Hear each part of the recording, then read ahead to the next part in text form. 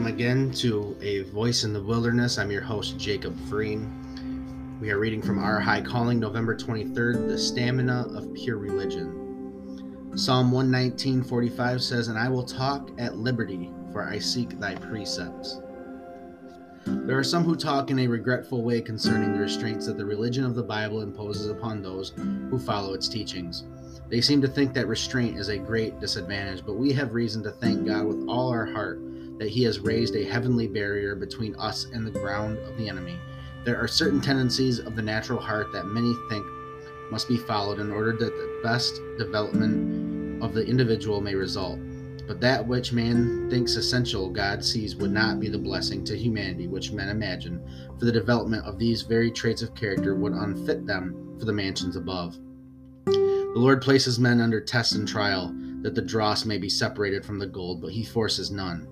He does not bind with fetters and cords and barriers, for they increase disaffection rather than decrease it. Genuine religion does not have a narrowing influence. It is a lack of religion that cramps the faculties and narrows the mind. Religion is an active, working principle and furnishes a stamina sufficient for the stern realities of life. Religion ever imparts power to its possessor to restrain, control, and balance the character and intellect and emotions. It has a power to persuade, entreat, and command with divine authority all the ability and affections. Religion, oh, I wish we all understood its workings. It lays us under the weightiest obligations.